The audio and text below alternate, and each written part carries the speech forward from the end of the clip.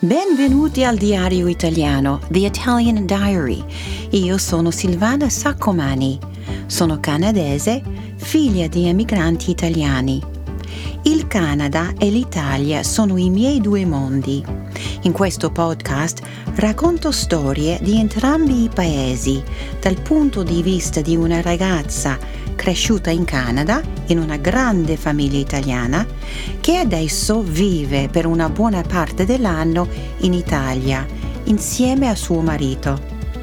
Attraverso questi racconti vorrei condividere e tenere vivo il ricordo delle mie radici. Se studiate l'italiano o l'inglese, potete seguirmi sul sito theitaliandiary.com. In questo episodio racconto la storia di un famoso proverbio. Buon ascolto, happy listening. Non so quante volte ho sentito ripetere il proverbio: Fidarsi è bene, non fidarsi è meglio. Per dirti la verità, ho compreso la saggezza di questo ammonimento solo dopo aver soggiornato nel nostro piccolo appartamento che abbiamo comprato a Montepulciano, nella bella Toscana.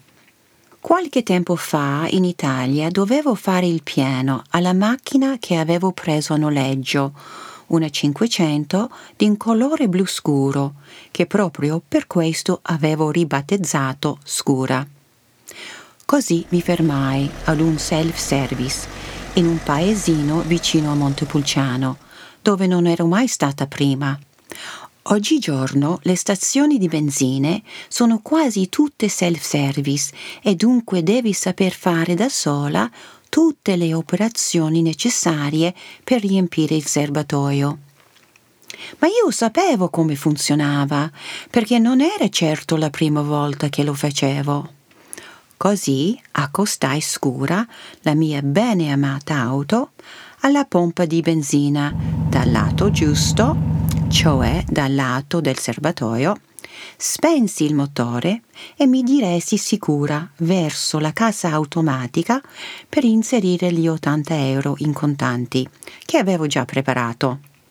Tolsi il tappo del serbatoio, sollevai la pistola e dopo aver selezionato il corretto numero della pompa, la misi velocemente nel serbatoio, spingendola fino in fondo.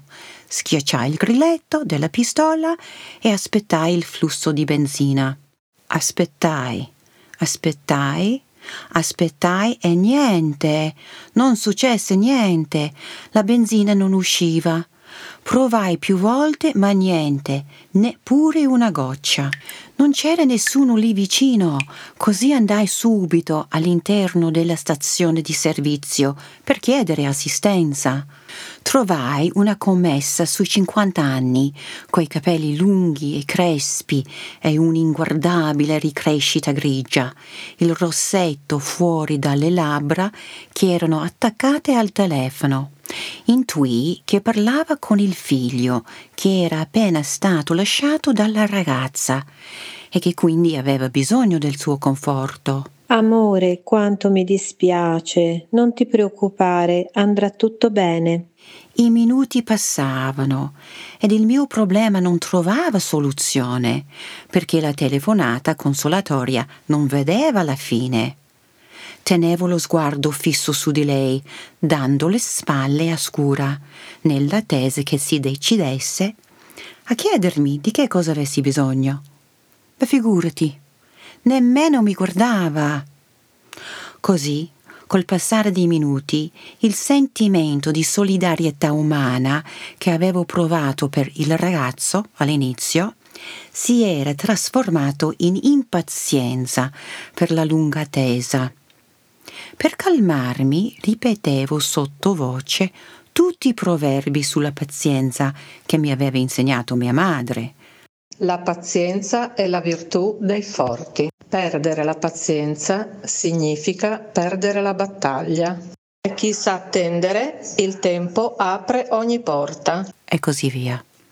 Finalmente la mamma, cioè la commessa, riattaccò il telefono, ma prima che io potessi spiegarle l'accaduto, lei mi disse: Signora, si svegli, non si è accorta che quel tizio ha fatto il pieno con i soldi suoi? Ha lasciato la pistola incustodita e quello ne ha approfittato. Ma lei non conosce il detto fidarsi è bene, ma non fidarsi è meglio. Questa è la fine di questo episodio, spero che vi sia piaciuto. Se siete interessati ad ascoltarne di nuovi, andate su theitaliandiary.com e registratevi, oppure seguitemi su Facebook @The Italian Diary Podcast. Grazie per l'ascolto e un grande ringraziamento va ai miei genitori.